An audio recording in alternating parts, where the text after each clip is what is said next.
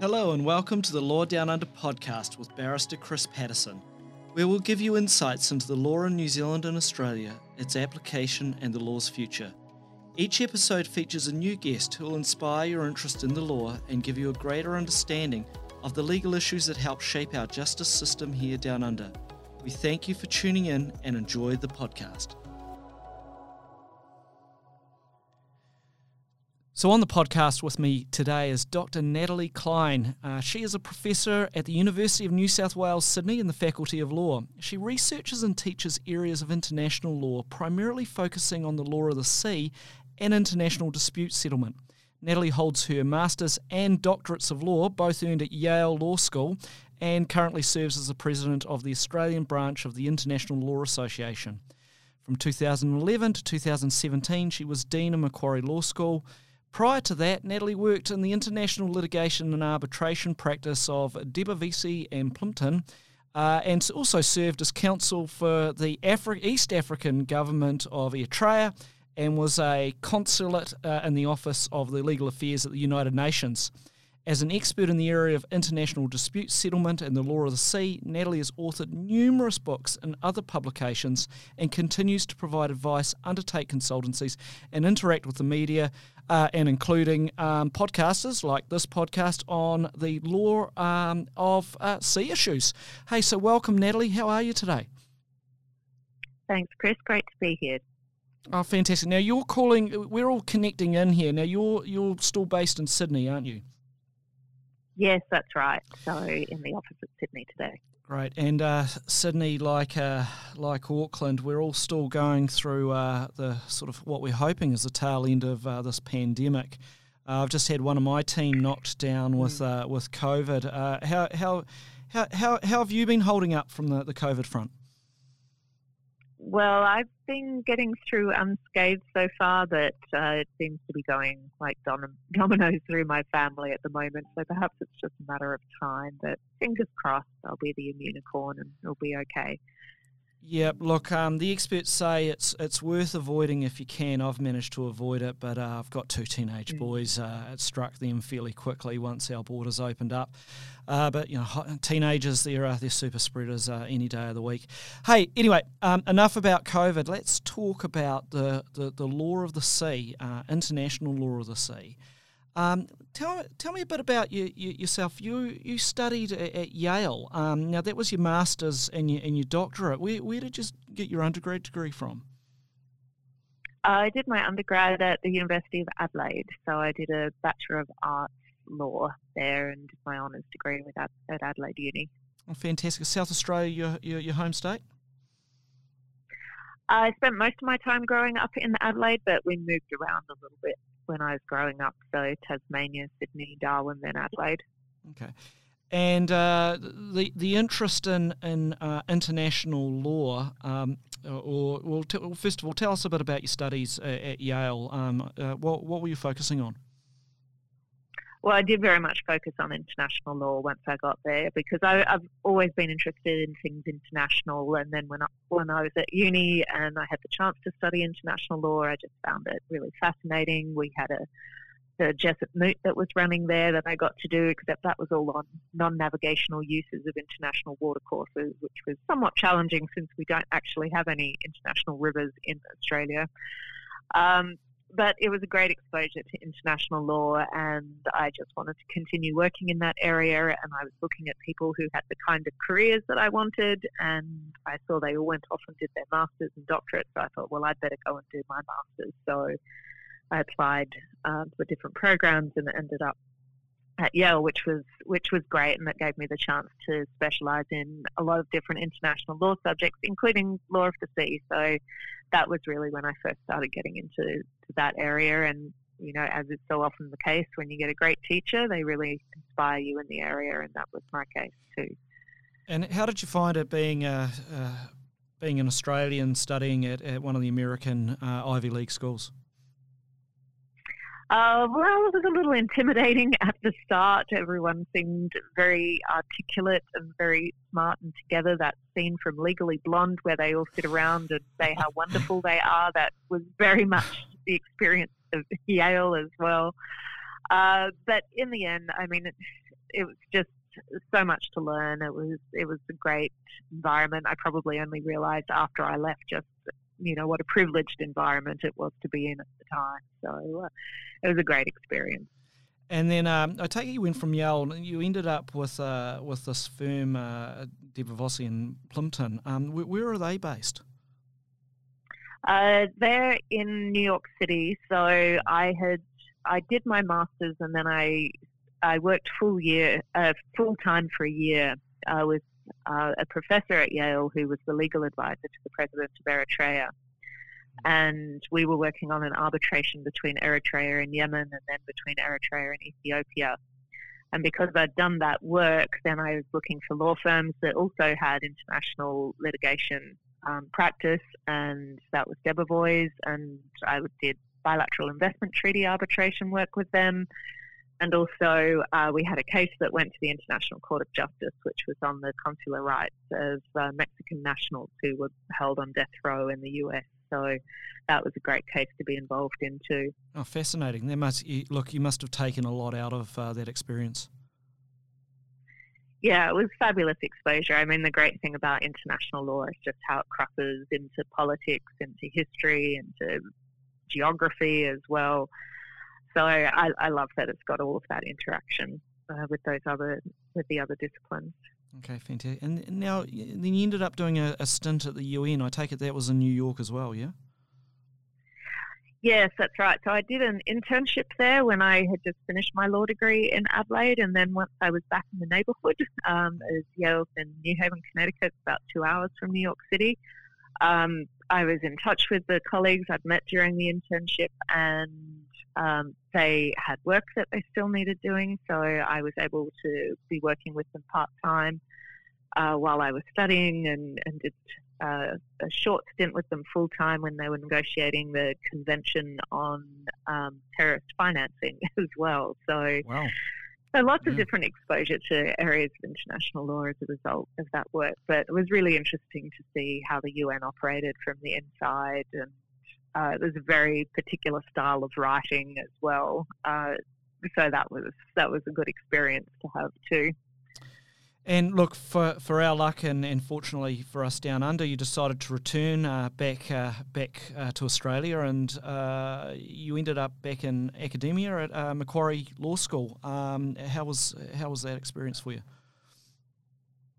Well, look, I had always sort of assumed that I would end up teaching. That was just what had been in my mind for some time. So I was really glad to get into the classroom and have a chance to teach students all about international law and all the different things that I loved about it. I just, you love that moment when you see somebody's eyes light up when they realise that they understand something or that it's exciting to them. So I really enjoy that dynamic. And also I was quite glad just to have a lot more independence when I was in the law firm. I was always reporting into this hierarchy of associates, senior associates above me. And once I was in academia, I could just have my own opinions, which I didn't have to clear with a more senior lawyer. So that was nice. That was a nice change as well. And I had lots of great opportunities working at Macquarie. Right, and you've been able to continue your interest in teaching as well as writing, because you have been quite prolific. You've churned out quite a few publications. So you're at the University of New South Wales, the law school there. You're teaching as well as continuing your areas of academic research. Yeah. Yeah, well, I'm quite fortunate at the moment as I've got an Australian Research Council Future Fellowship, so that means I don't have to teach at the moment. I still did last year to help out colleagues during everything going on. But mostly I'm just all focused on research now, which I've got a couple of projects that I'm looking at, which are all international law and definitely all law of the sea related, and I'm particularly focusing a lot on maritime security issues now. So that's been great to have that. I'm sure I'll be looking forward to getting back to the classroom in a year or two in any event. Yeah, well, look, international law is quite a speciality in itself, but you've gone even more particular. Your interest is the law of the sea. What attracted your interest, sparked that? Well, I think it was just realizing when, you think of the Earth, 70% of the Earth's surface is covered by water. So the oceans actually, affect so much of our lives. And it was sort of waking up to this idea that so much that we depended on really came back to the oceans, whether it was fish, if you were eating them as part of your diet, particularly being used for transport of all the goods around the world. So something like used to be about 90% of the world's goods travelled by sea. I think that number's dropped a little in recent times, but it was just fascinating, and it very much fed into my interest around politics and history as well. When you think about countries that were sort of claiming rights over particular islands and the waters that surrounded those islands, and what were the competing claims around all of that, and just the conservation and management aspects around the environment, because especially with climate change now, the oceans are just so important to us in terms of all the CO2 that gets released, but issues with the oceans for acidification too. So it just felt like there was always something going on in this area, and I just wanted to know more about it. Oh, look, hey, that's really interesting. Now, you've mentioned maritime security. What are the maritime security threats that are most concerning? Well, maritime security, traditionally it was always about the defence interests of a country. So it was the idea, could we be invaded? The idea of, the Japanese submarines coming into Sydney Harbour during World War II. Yeah. So that's the very traditional security. But these days we think about maritime security far more broadly, and the threats sort of cross between piracy and armed robbery.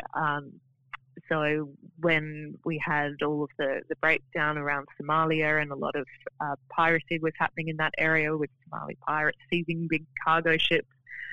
Also maritime terrorism. There was a lot of concern after September 11 that having planes being targeted, we would end up with a ship being loaded full of explosives and being exploded in one of the megaports and disrupting global supply chains. And, illegal fishing is a huge issue as well. And particularly we know increasingly that not only is illegal fishing a problem for the resources themselves, but also for the people working in that industry, because there's considerable human rights abuses tied up in that industry. So there's different sort of smuggling and transnational crime, and also irregular migration gets bundled into maritime security. So we look at it more so from a human security type of perspective now, and there's quite a few different things that fall within that. Yeah, well, I guess, of course, if we look at the purpose of a country's navy, and if we bring it back to here down under, look at the Australian Navy and the New Zealand Navy, one of the key purposes that they both have is to ensure that both countries' respective territorial fisheries are protected, but also both countries have responsibilities from an international point of view, and that is to make sure that international treaties are being respected. It reminds me of a story I was told. It would have been a couple of years ago, of a New Zealand naval ship was doing routine patrols in the Southern Ocean and came across illegal, I think they were long-tooth fishing boat getting long-tooth, not supposed to do that. Asked for permission to board so they could carry out an inspection, got radio silence from the ship, the captain, which then led to, and this surprised me, I'd be interested in your comments whether you've come across or heard anything like this. It led to this New Zealand naval ship chasing this fishing boat 3/4 of the way around the globe to somewhere off southern Africa, at which point the captain scuttled the boat. They sank it. And I thought, God, there apparently was about a month-long chase. I would have thought, they're lucky that it was a bunch of Kiwi naval personnel, because if it had been another country, they might have just said, "Look, we'll save you the hassle.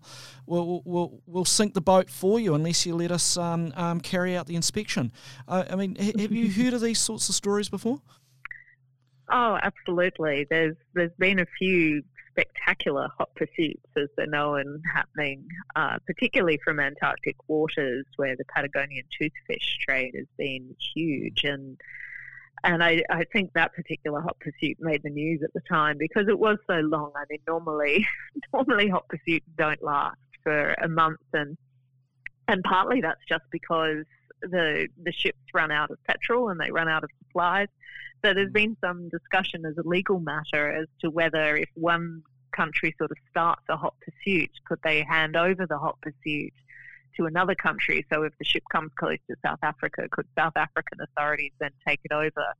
And can you still exercise jurisdiction if another country's become involved? And I know Australia and France have entered into treaties around that to allow for that sort of shift in jurisdiction around it. But it's part of the battle against illegal fishing is pretty serious about trying to get the vessels to stop. And Australia does have an approach where, it might arrest a vessel and potentially they'll scuttle that ship itself as part of the enforcement just to stop the ship going back out to sea. Australia tried to introduce an approach where if a foreign ship fishing vessel was arrested, then the Australian authorities wanted to put like a vessel monitoring system on it so they would be able to track where the ship went after that, and they wanted all the information about the beneficial ownership. But the ship just resisted all those efforts. It went up to the International Tribunal for the Law of the Sea, and they said no, Australia couldn't have that information. All it could do was set a financial bond for them to pay, and then they could be released. So it's a tricky area in trying to get these acts stopped, and states try a lot of different tactics to try and get to the heart of the industry. Yeah, well, look, there's a lot of money at stake, whether it's fisheries or smuggling, etc.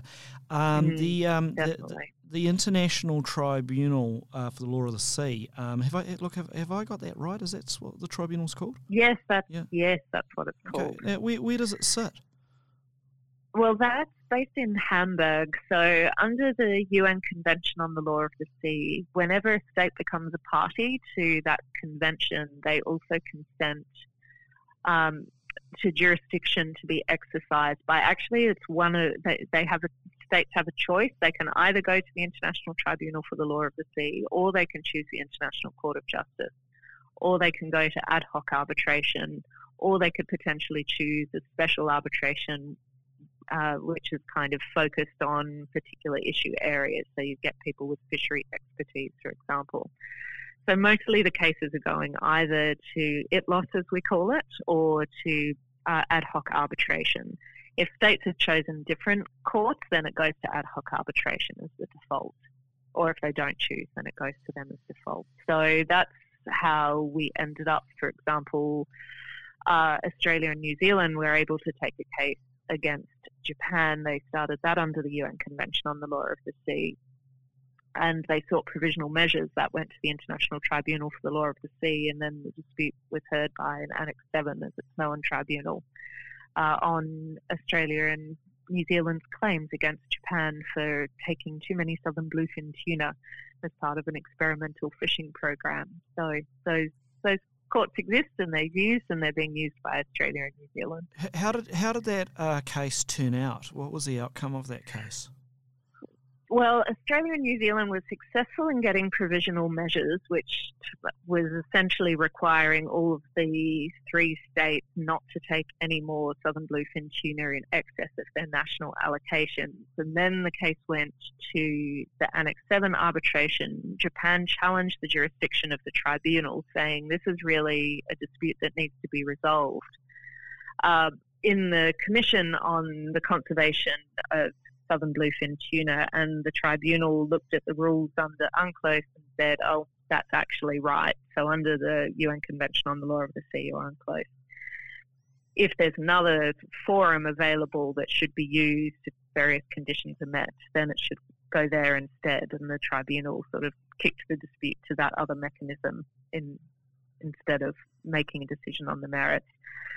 So it wasn't a good outcome for Australia and New Zealand in terms of finding that Japan had violated international law or anything like that, but it did at least sort of send all the parties back to negotiations, and they continued talking and reached an agreement around that particular dispute. So it was helpful, but not entirely satisfactory for Australia and New Zealand.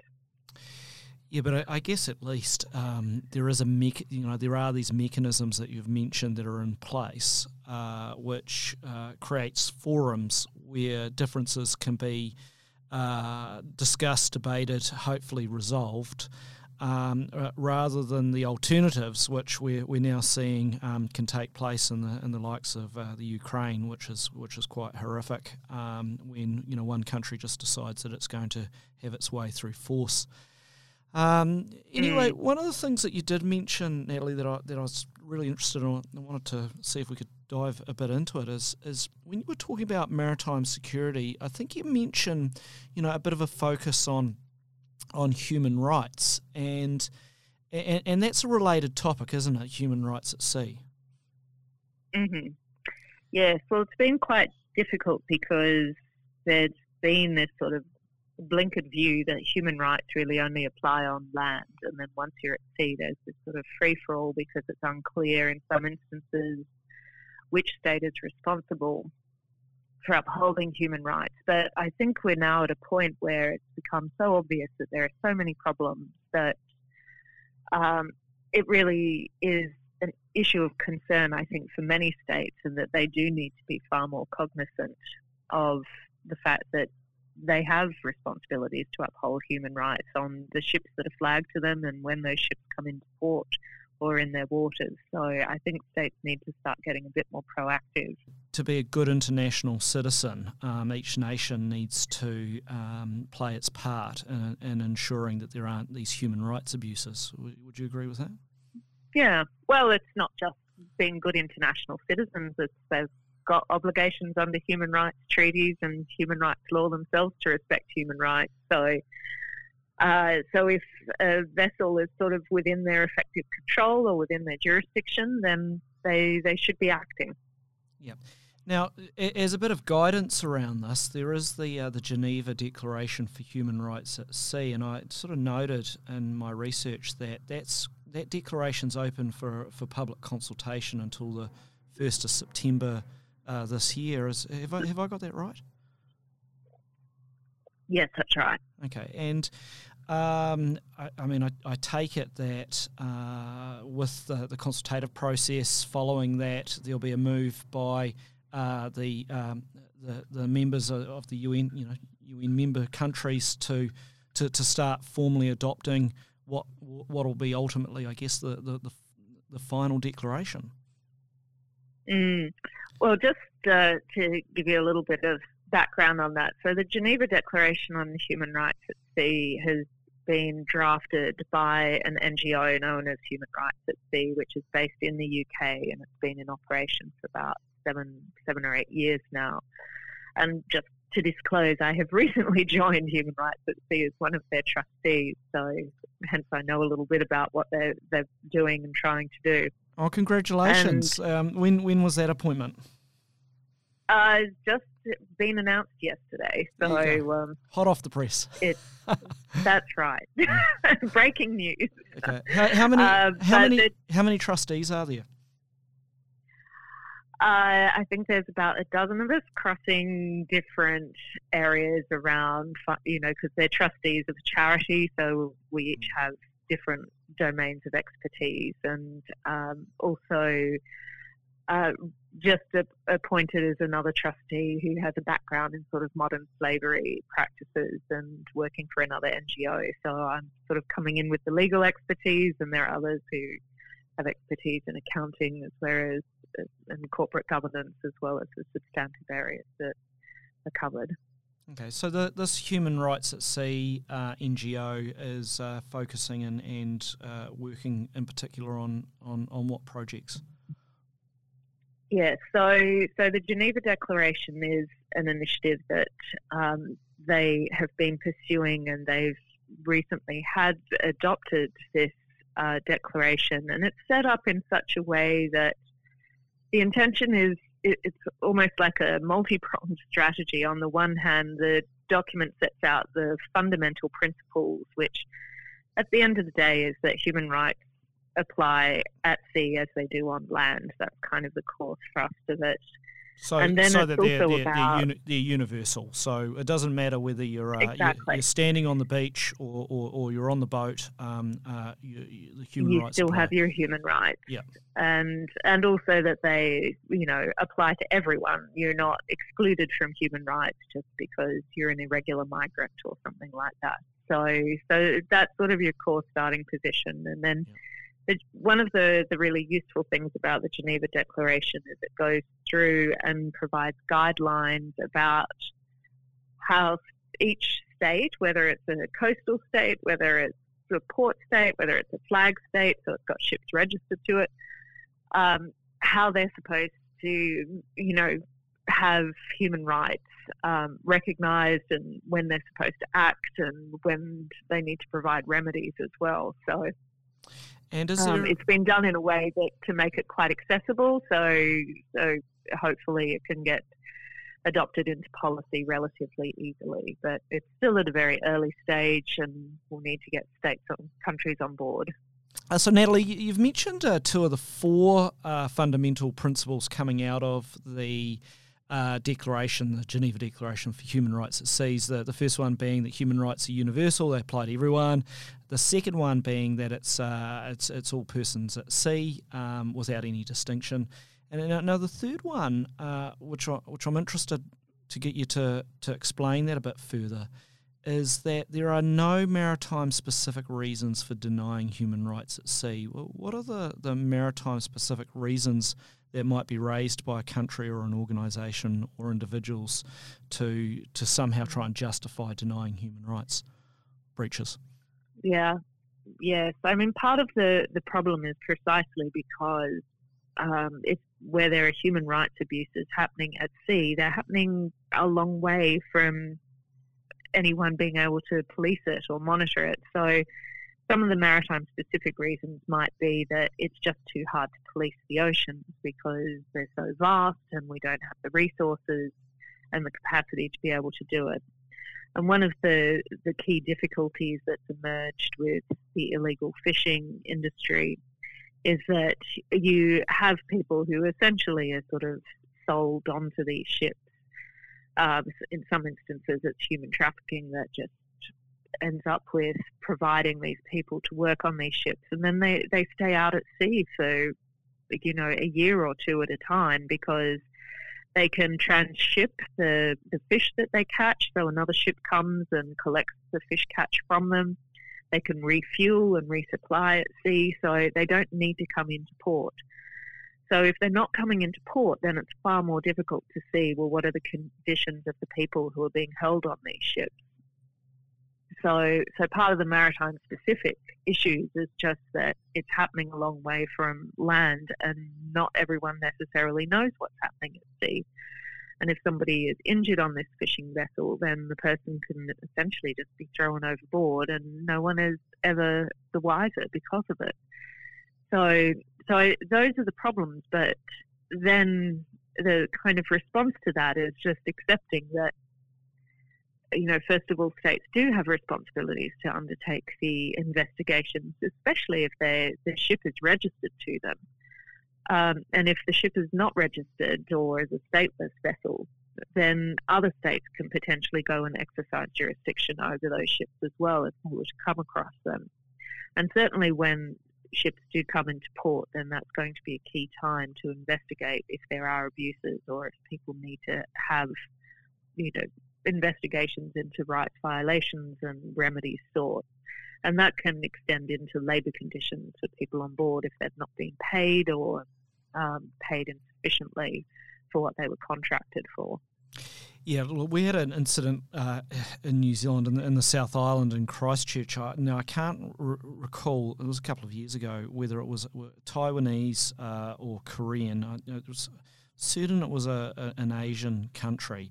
One of their fishing vessels came in and docked it in Christchurch.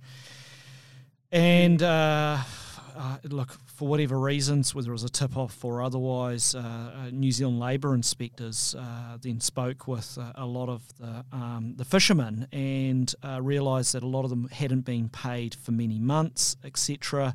So that then led to the vessel being, in essence, arrested until the issue of these fishermen at least being paid some minimum entitlements was resolved, and I think the boat was under arrest for several months. And look, I guess this is the enforcement action in action, where rather than just having them come in, refuel, fill up with food and whatever else, and then carry on, is to make sure that these people are being properly looked after. I mean, that's one way it could work.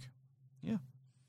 Yes, definitely, and I think there's more of an onus to do that now. I mean, traditionally, what the approach has been that the flag state continues to have responsibility over a ship when it comes into port, and the idea has been that even though that ship is sort of in the port of another country, that things like the labour laws of that country don't apply on that ship, because otherwise, a ship that sails around between 10 different countries, it can't have 10 different labour laws applying, and that just makes it too complicated. So we have sort of basic international standards, and that's all well and good when you have, people who are being paid, they've got decent work conditions, have been properly trained for the jobs that they're doing.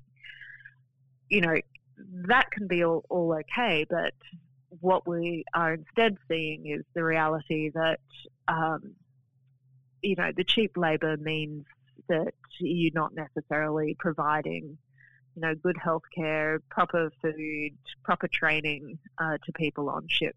And I think we've kind of passed this point where it's poor labour conditions to it really is human rights violations. And then I think it is incumbent on port states to act in that situation. Well, isn't it just trying to tackle what's effectively modern-day slavery?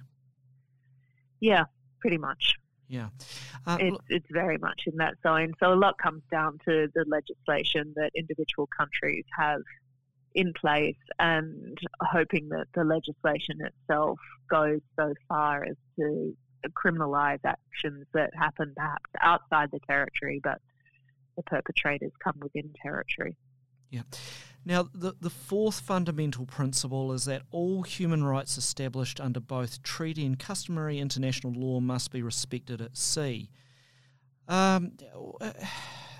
Practically, how's that going to work? Like, how would a country, just any individual country, no point me naming any, but just any individual country go, all right, well, we've got to be aware of all the other treaties and customary international law, and if we're going to be investigating or policing or monitoring, we've got to be across those treaties and customary international laws.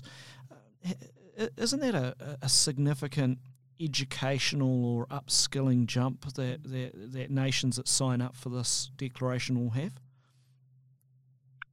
Well, I think it probably sounds much bigger than it would be in reality, because you figure that particular principle has to operate within the confines of the law of the sea, which provides only limited bases to exercise law enforcement jurisdiction over foreign flagged vessels when they are outside your territorial sea.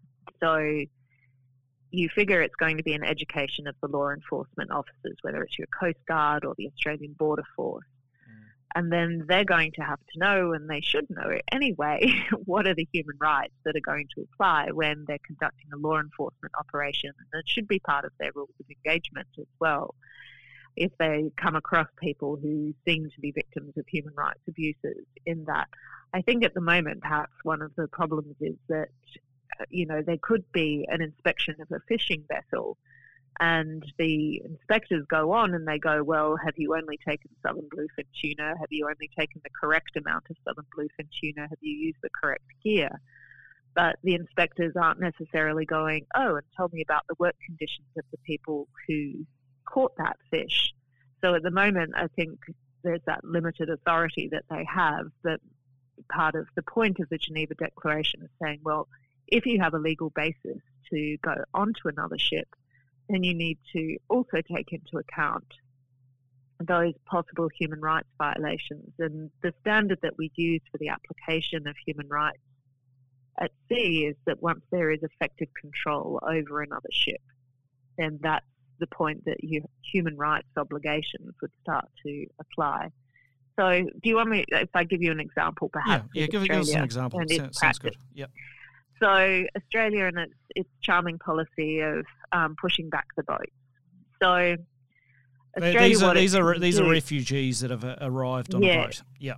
Yes. So we have irregular migrants who are trying to come to Australia by boat, and Australia has a policy of sort of turning them back or preventing them from arriving within our waters.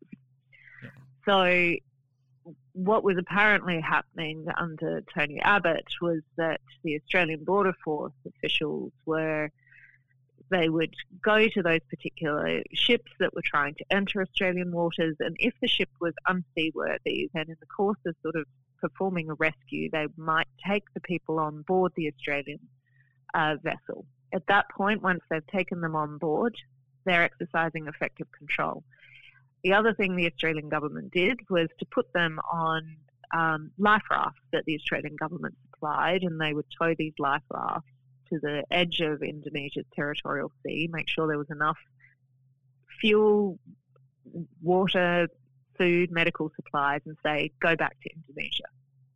But the moment Australia is towing people on that ship, then they also owe human rights obligations to them. So what that means for irregular migrants, and particularly for asylum seekers, is that they have a right to have their claim heard in that regard, and they certainly have a right not to be returned to a place where they might fear persecution or where they might be subjected to cruel, inhuman or degrading treatment. So that's sort of the point that we need to get to, where these law enforcement officials realise at the moment that they're exercising powers over individuals, then they need to respect the human rights that might be involved, whether it's due process rights, whether it's rights associated with being a refugee, right not to be detained.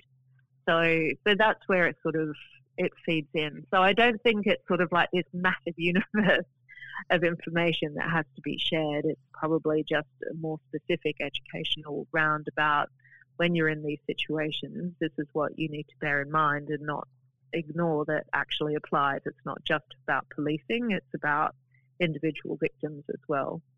Okay, so do you think that the Geneva Declaration for the human rights law of the sea, do you think this would give individual countries like Australia and New Zealand a bit of a framework so that our domestic laws can be created, drafted to be consistent with the Declaration?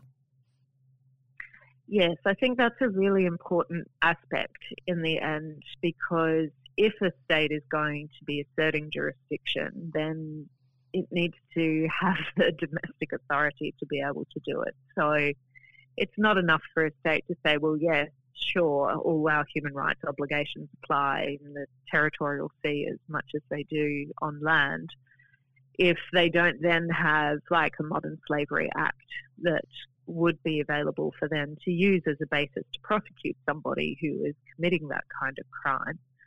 So there does need to be that change in domestic legislation. And one of the things about the Geneva Declaration is that it does sort of try and urge states to take the domestic law into account, and it's going to be, I think, a dual track that needs to be followed, because it's not just about sort of the international laws and its recognitions, it's also about changing the domestic framework.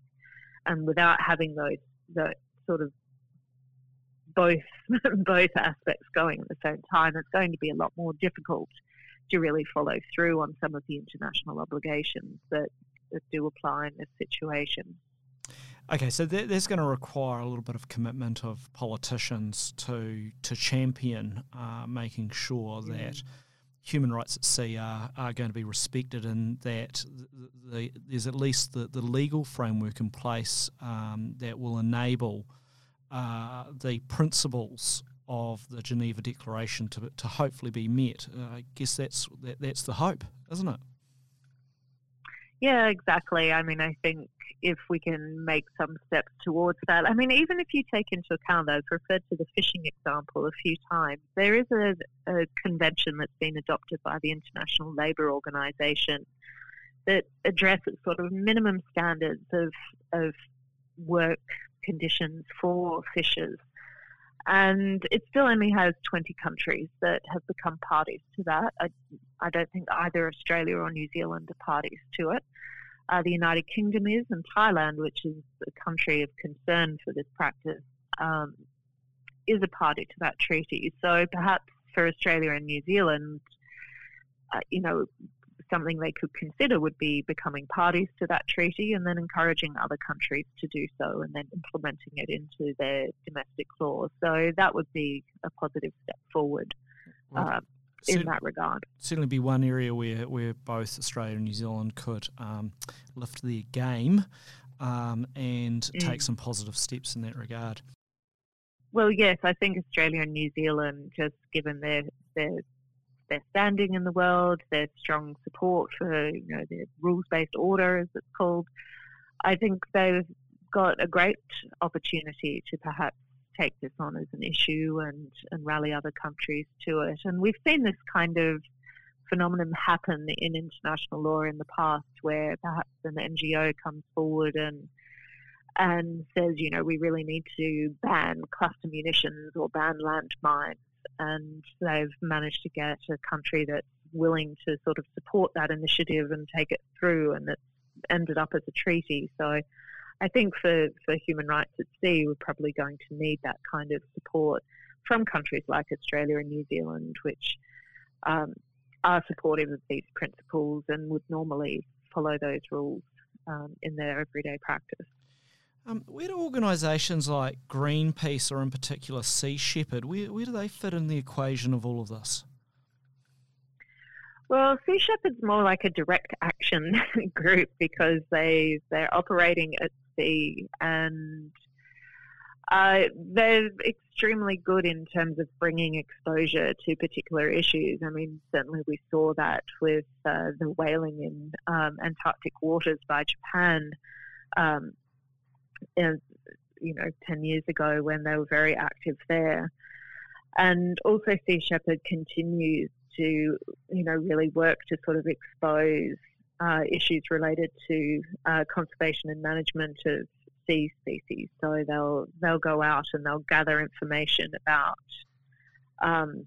illegal fishing of turtles or something. They've been operating around the Galapagos, and at one point they were going to be helping Palau police their big shark marine protected area around Palau.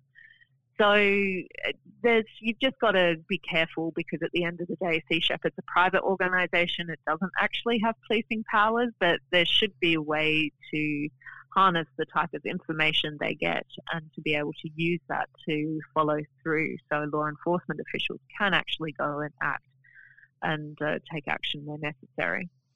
Now, look, you mentioned sharks, and which a lot of listeners may not click onto straight away.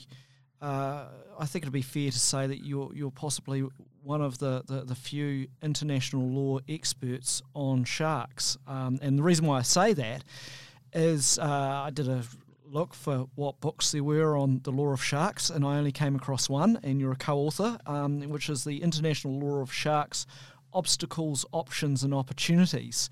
Now, that was published back in 2017. What prompted you to want to write a book about the law of sharks? Well, it was with my colleague Erica Teixeira, who was the co-author, because we were both teaching at Macquarie Uni at the time, and I was very interested in the whaling issue, and Erica was the one who said, well, come on, what about the sharks? and all the issues surrounding conservation and management of sharks. And so she really brought me to this issue, and an incredible realization that for all the sort of phobia we have around sharks and shark attacks, in the end, humans are killing something like 100 million sharks per year. I mean, there's really no contest when it comes to sharks killing humans and vice versa. The humans are winning by a long mile. So hands down. It was just, yeah, absolutely. Yeah. And the fact that, we still know so little about so many different species of sharks. There's different estimates as to how many species of sharks there are, but really we only know about the conservation status of about a quarter of them. We tend to get very focused on sort of the megafauna, the great white shark. In Australia we're interested in the whale shark as well around Ningaloo Reef, and in Europe they have the basking shark as their sort of very large shark in their waters. And then what was sort of interesting from the international law perspective was just that there's such a patchwork of regulation around it. And it's such a big issue because the sharks, once you sort of target an apex predator, then that has effects down the food chain. So, for example, in Australia, where we have a lot of Indonesian fishers who come into some of the northern waters. They were fishing a lot for sharks, but once you removed all of the sharks, then there was a surplus of jellyfish, and the jellyfish will eat the prawn, and there goes the Australian prawn industry as a result of that. So we kind of needed the sharks to be able to eat the jellyfish to be able to preserve the prawn. So you have to take into account what happens when you're sort of taking out one major species from the food chain and the flow-on effects it has, and also for sharks because they've got, low fecundity. It takes them a long time to have babies and produce new sharks and so forth. So that's another consideration about when you start overfishing a species. So all of that sort of biological aspects around sharks then feeding into the lack of knowledge, plus we had this patchwork. It was just something that really needed to get some attention and we needed to focus a lot more on. Well, look, your book certainly does. I had a bit of a read of it a couple of days ago from what I could get on the internet. It's actually not available at the Auckland High Court Law Library, and I think I may make a suggestion to them. They need to rectify that because actually I did find it interesting.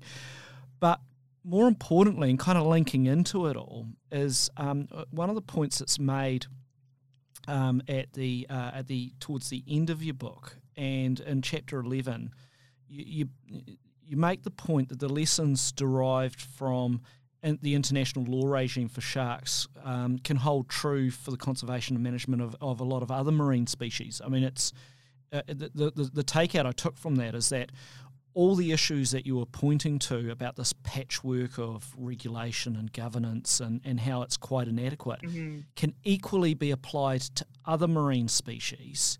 So in many ways, whilst I took it, you weren't just highlighting a lot of the issues and concerns around the lack of legislative framework and regulation for sharks. It was actually more around other marine species as well, because the same arguments apply. Is that? Did I pick the point up right?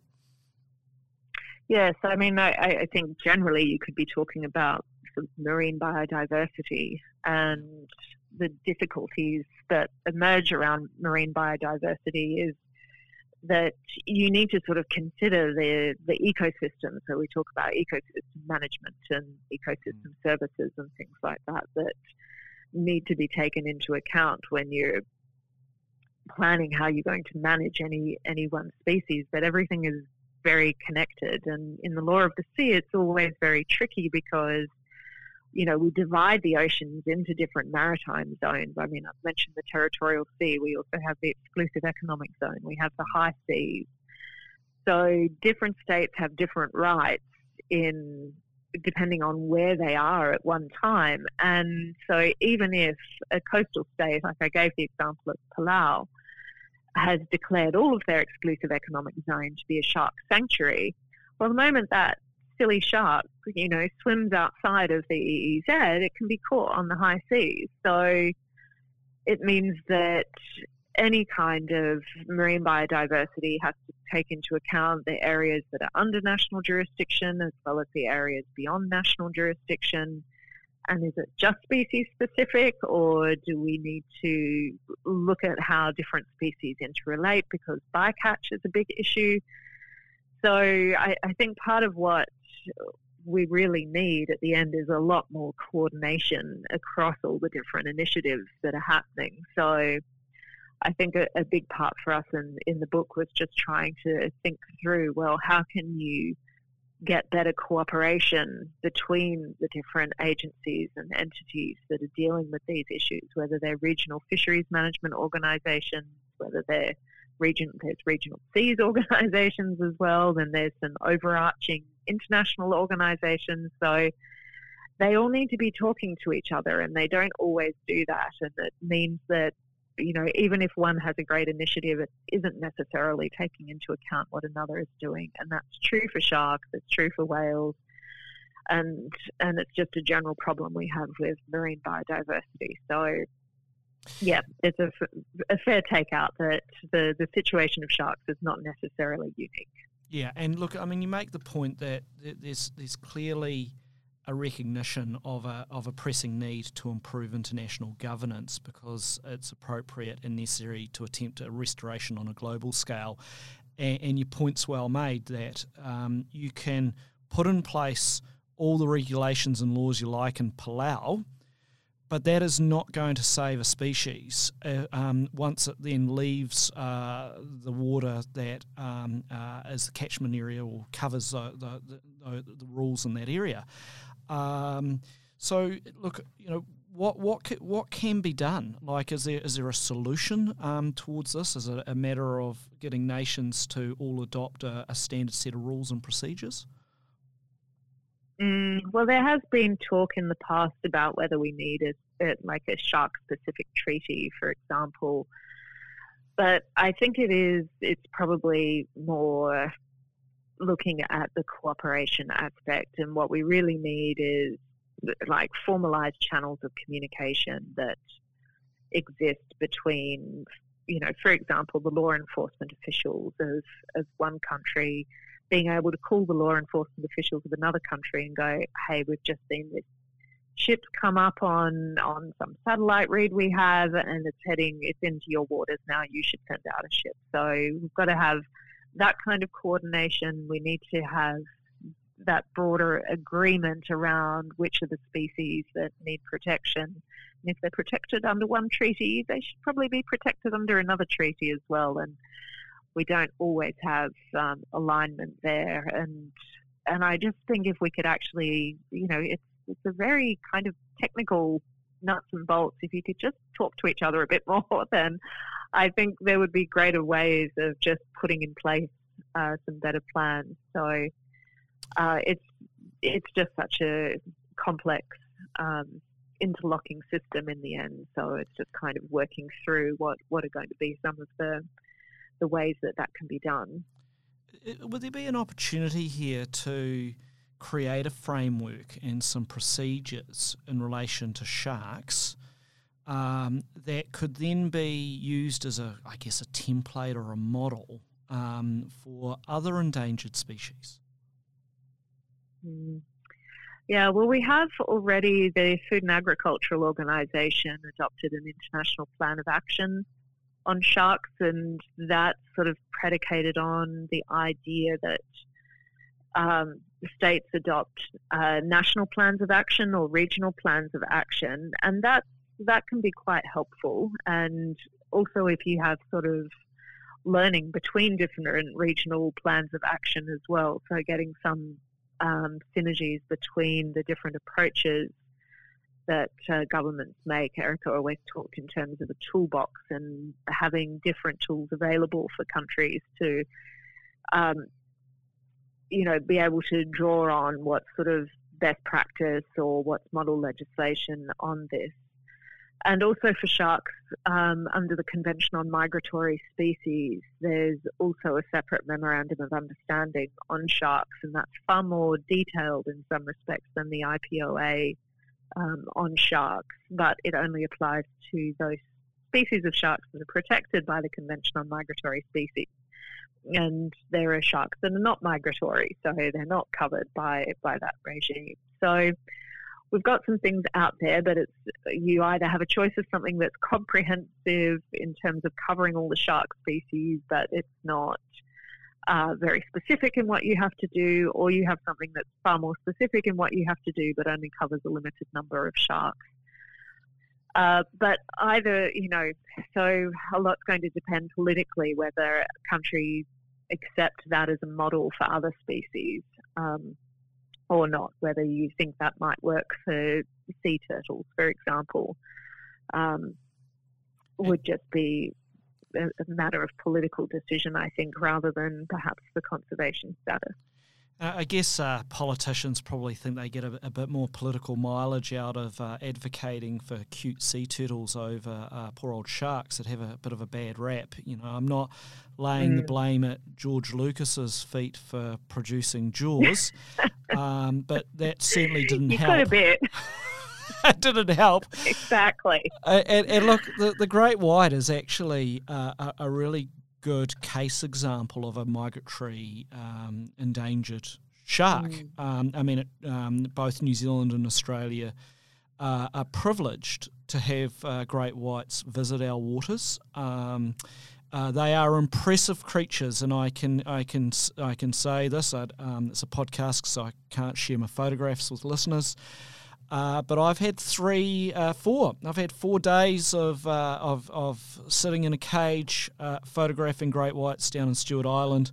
They are awe-inspiring and impressive creatures to watch in their natural habitat.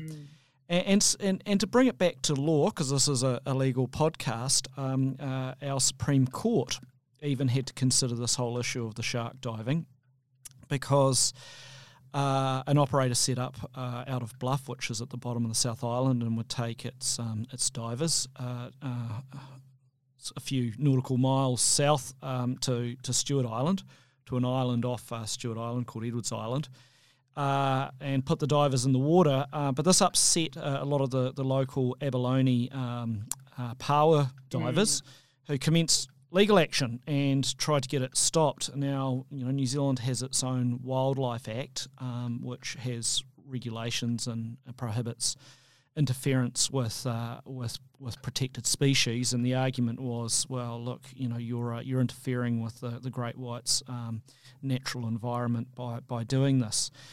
And ultimately, the Supreme Court didn't accept the arguments and said, well, look, as long as you're not feeding the sharks and you're just there to observe, then that's totally fine. And that I guess that experience that people can have. Sorry, this isn't a plug for the shark experience in Bluff, but they are great people. In case Mike's listening, is that carries on. But our season is December through to May, and I know from what I've been told, 2 fun facts. One is that our great whites will travel back up the Tasman Sea all the way up towards the Pacific Islands, and they'll spend a bit of time up there and then travel back down for feeding on young seals. And the other fun fact that I was told was that despite the human race recording the intimate details of most species, there's never been a recording of great whites mating. They've recorded some reef sharks, and they think possibly the same thing happens, but they've never actually recorded 2 great whites mating. So a little fun fact there. Yep, did not know that about great whites, I have to say. But on your point around the New Zealand case, though, it was interesting you said that because the court said that because they were not being fed, and that has actually been one of the really controversial points around some of the sort of shark tourism, is I think they call it chumming, or where they're providing food to the sharks, and then the effect that has. So around your ecotourism, there's also some interesting laws that have developed around that. And we have regulations in Western Australia with the whale sharks around how close boats can get, how close divers can get to them. And we've had regulations around the baiting of them too. So even though even your holiday experiences, there's no escaping the law. And as I said, the law of the sea is everywhere. So we're surrounded by it. All manner of places. Yeah, but exactly. Living down under, we're surrounded by it. This is how our ancestors arrived, was during great migrations across the sea. We were totally reliant on the sea when it comes to our goods and services and etc. I haven't seen a cruise liner come back into Auckland yet since the borders open. Have you seen any cruise liners coming into Sydney Harbour? Yeah, we've just had our first one come back in. So that was certainly a very controversial issue, as you probably know, for Australia and particularly for Sydney with the Ruby Princess at the time. So, and again, there was lots of international law issues tied up in cruise ships and whether they were allowed to come into port, whether we could force them to leave. That was another interesting issue that came up. And, to circle back to the human rights discussion, what about the people who were working on those ships and their conditions, particularly once they got sick, and who was responsible for those workers? So, yes, cruise ships have their own specific issues under criminal law and law of the sea, I think. Absolutely. And look, sorry, and I don't want to circle back to sharks because we have covered quite a bit, and I'd encourage anyone to read your book. It's who's got an interest in this area. But Nungaloo Reef has the big whale sharks. So I think I've seen photographs of it on Instagram. Have I got that right? Is that where I can go and swim with? Yes, that's right, Nungaloo Reef. And you mentioned Palau. Have you been to Palau? No, I haven't. Okay. Well, look, my partner Kath, she's a beautiful human being. One of the interests that we both share is in diving. She's been up to Palau a couple of times and rates it extremely highly. She's never mentioned the sharks though, so I will. That'll be part of our dinner conversation tonight. Well, look. Yeah. Well, look, Natalie Klein, thank you very much for joining us on the Law Down Under podcast. It's been an absolute privilege and a fascinating look at an area that I think escapes a lot of people's attention. And as we move forward with climate challenges and pressure on resources and a need for sustainability, I suspect the law of the sea will become more and more relevant. And you've certainly given me and our listeners a fascinating insight into this particular area. So thank you very much. Thanks for the opportunity, Chris. It's been fun to chat. It's been great to chat. Thank you. Thank you for tuning in and listening to this episode of the Law Down Under podcast. You're welcome to join in on the discussion via my podcast page, which you can access at patterson.co.nz. That's patterson.co.nz. Thanks for supporting the podcast, and tune in again for more on the law, its application, and the future of the law here down under.